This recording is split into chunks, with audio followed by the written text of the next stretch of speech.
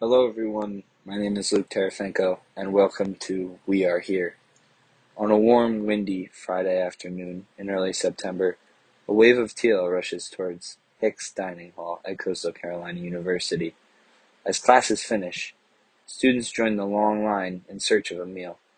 It's game day and students are trying to eat before a long day of tailgating for the nationally ranked Chanticleers.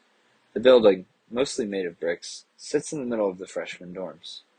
Four large white pillars stand tall in front of the building, holding up an awning with a sign that reads, Fred W. Hicks III Dining Hall. Those pillars flank two doors comprised of glass and metal. As the doors to Hicks open, a blast of cold air hits your head as you approach the desk to scan in for your meal. Soft-spoken students converse about their day while simultaneously eating their food as the quiet beep of students scanning into Hicks can barely be heard. Workers greet you with a friendly hello as you pass the counter and enter the dining hall. Tables and booths are scattered all around the room that is filled with a warm golden sunshine entering through the enormous glass windows surrounding the room. The aroma of home-cooked fried chicken fills the warm, crisp air like a fire fills a house with smoke. At the international station, a line of excited students wraps its way around the dining hall like a cobra wraps around its prey, all waiting with the same goal, to eat the famous fried chicken. As you look around the dining hall, you see a variety of students and faculty. The students and staff all come from different backgrounds, their different genders, races, ethnicities, all brought together by the food at Hicks Dining Hall. As discussed in the Harvard University archives, Harvard was the first institution founded in the United States in 1636. Almost 6 years later, the university continued to grow, thus Harvard built the first ever college building. The building housed the first college dining hall, which included a kitchen, storerooms, and a buttery, or a room in which food and drinks were stored. Over 200 years later, in 1954, Coastal Carolina Junior College was founded. Originally, the college only had 53 students, and it now has around 12,000 students today in 2021. In 1983, Frederick W. Hicks III took over as Chancellor of Coastal Carolina College. Hicks also worked as a professor of history at Coastal from 1985 to 1998.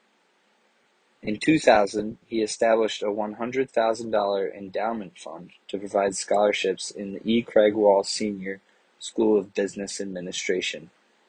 Because of his service to the college and the scholarship fund he created, the Board of Trustees voted to name the main dining hall on campus after Hicks in 2010. Originally, in 1965, Coastal did not have a cafeteria facility at all, and students were able to purchase sandwiches from the office window as their only way to eat on campus at the time. About 3 months later, in February of 1966, construction of a general-purpose building would begin. The building contained the first cafeteria facility on campus. Coastal would continue to expand their campus and would eventually build the Commons, which would be renamed to Hicks Dining Hall. Hicks would later undergo renovation in 2015 to add additional spaces for the growing student populations on campus. The expansion was nearly 6,000 additional square feet and included 3 new food stations, a beverage area, and almost 175 more seats in the dining hall. In the past, the idea of the freshman 15 was an issue amongst college students. As college dining continues to change, colleges are slowly making their options healthier for students. Colleges themselves, however, can only do so much regarding their food healthiness. According to an article from Forbes, 95% of college students are not eating the recommended number of fruits and vegetables. These bad habits that students develop stick with them, as shown by this quote. As science has shown, once your eating habits are established, changing them can be even more difficult than changing your cell phone contract. This shows that part of the reason for gain in weight among students is due to their decisions and not entirely because of dining halls being unhealthy. Schools continue to make changes to their dining halls in hopes students change these habits. One school that is making drastic changes in the healthiness of their dining hall is the University of Massachusetts Amherst.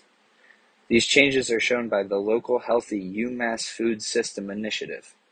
In the past year, UMass Dining has invested over $4.5 million in local sustainable foods, with more than half sourced from the surrounding area. University of Massachusetts didn't only wish to make this change for themselves, they wish for other institutions to follow in their footsteps as they released a how-to guide for other universities to follow. This change in dining hall health is evident at other universities as well. For example, Ball State had students sign a petition to get more fruits and vegetables in the dining hall.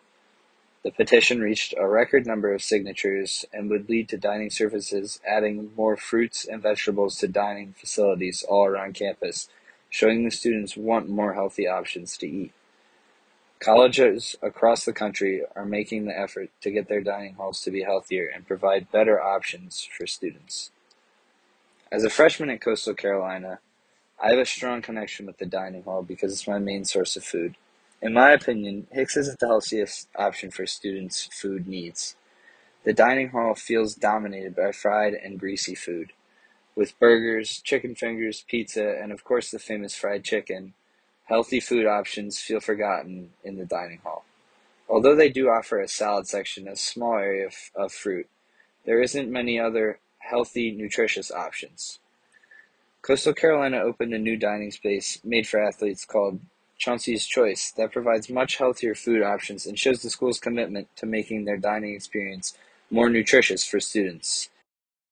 Even with some healthy options, I still find myself struggling to really eat healthy and eat proper portions without mom and dad there with me, and I know many other students do as well. With dining halls being a buffet style, students overeat, and that in my opinion is the issue with these dining halls. I often find myself eating unhealthy food, which leads to forming bad habits, as discussed in the Forbes article. However, with healthy places beginning to become more and more popular on college campuses, it is getting easier to eat healthy and keep a good diet as a college student, which is slowly making the freshman 15 a thing of the past.